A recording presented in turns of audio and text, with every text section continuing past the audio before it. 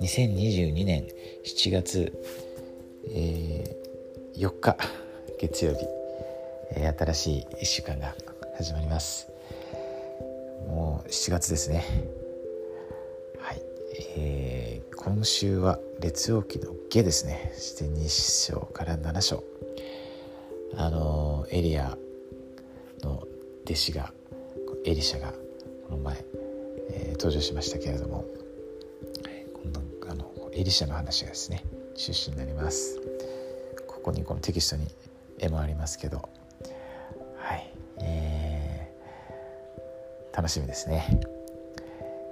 この最初の部分を読みたいと思います。イスラエルに預言者がある。聖文を読むとき、聖霊に導かれて特定の言葉や聖句に目が留まることがあるかもしれません。その聖句が自分にとってなぜ大切なのか書き留めておくと良いでしょう。印象を書き留める。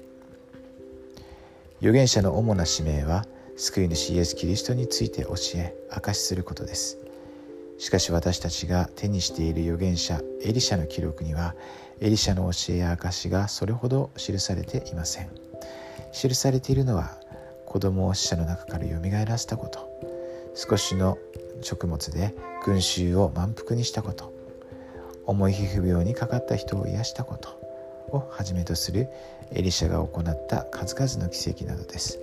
したがってキリストについて証しするエリシャの言葉はありませんが、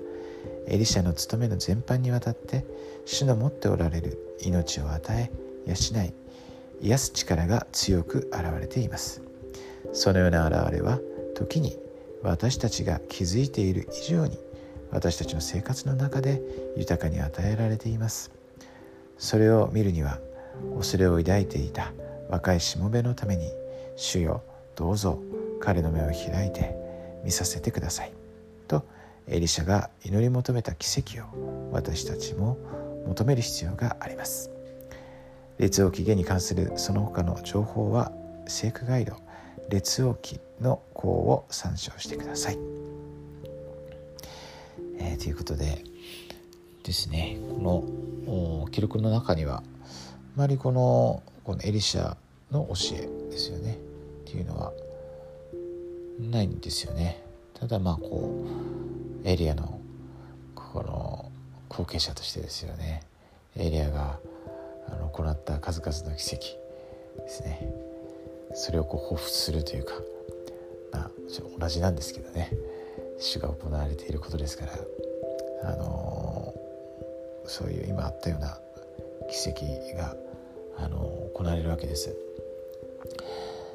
そして今私たちの預言者ラッセル・ネルソン大官長も奇跡を求めてですね、それを期待せよというふうに教えられていますね。霊的な推進力を得られるように、実は私たちの生活の中にもこういう奇跡っていうのはあるんですよね。でそれを本当にこの最後ありましたけど、エリシャのしもべがですね目が開けて、今まで見えなかったものが見えるようになったように、私たちもその主の御手をですね見出せるように目を開いていく必要があると思います。この1週間も私たちはいろんなことを学び、また生活の中でですねいろんなことを経験します。それは本当に素晴らしいことですね。この時満ちる最後の真剣時代の中でですね、生きていること本当に感謝しています。そしてこの主の再降臨が刻一刻と近づいている時代に、そうしたものをこの文字通りですね体験し目撃する機会に心から感謝しています。昨日の裁縫形式は私は参加できなかったんですけど、本当にきっとですね素晴らしい霊的な時間を関東の兄弟姉妹たちは過ごされたと思います。でこの福音が真実です。神様生きておられて私たちのことを本当に愛しておられます。私たちは彼の文字通りの息子であり娘です。ですから私たちが信仰を持って恐れることなくですね、